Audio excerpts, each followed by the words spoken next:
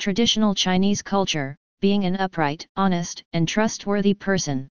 November 14, 2005. Liang Qiaozhi was a man who lived during the Qing dynasty, under Emperor Qianlong. He was kind, honest, and upright. He was also extremely intelligent and had enjoyed studying since he was a child. When he was only 17 years old, he won first place in the civil service examination at the provincial level. At the age of 24, he won first place in the imperial civil service examination held at the imperial court. After he became a government official, he did not forget the elderly people in his hometown. He often used his salary to do charitable things for his fellow villagers.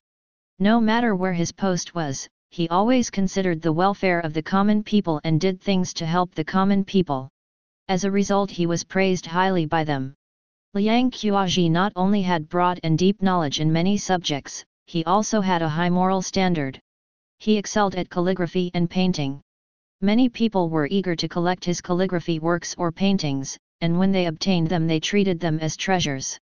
Under Liang Qiaozhi's influence, his son became interested in calligraphy and painting as well and asked his father to teach him how to paint. One day his son carried some painting brushes over and asked his father for lessons again. By mistake, the son had spilled some ink all over his face. Liang Qiaozhi laughed when he saw his son.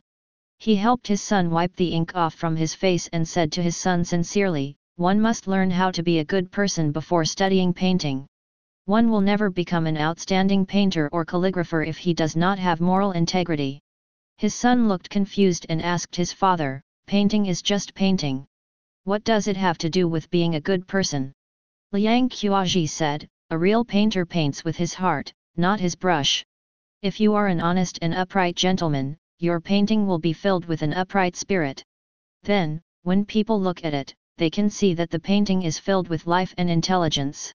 His son blinked his eyes in confusion. He did not really understand what his father had just said.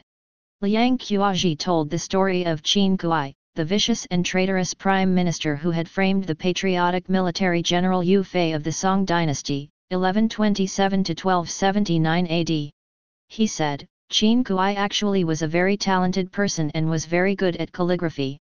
But he goes down in history as an infamous figure because of his treasonous acts. After he died, people cursed him as soon as they heard his name. Nobody was willing to collect his calligraphy work. People thought that keeping his calligraphy work would bring disaster to them. People either burned his works or threw his works in the latrine pit. Now there are very few pieces of his calligraphy work left. People despise his calligraphy work because they despise him." His son nodded his head and looked as if he had finally understood his father. Liang Qiaozhi continued, "Being honest is the first step to becoming a good person. Only a person who does not lie and is honest can become an open and upright person." His son always remembered his father's guidance. The son led his life in an honest and trustworthy manner, and became a respected and renowned painter in his own right.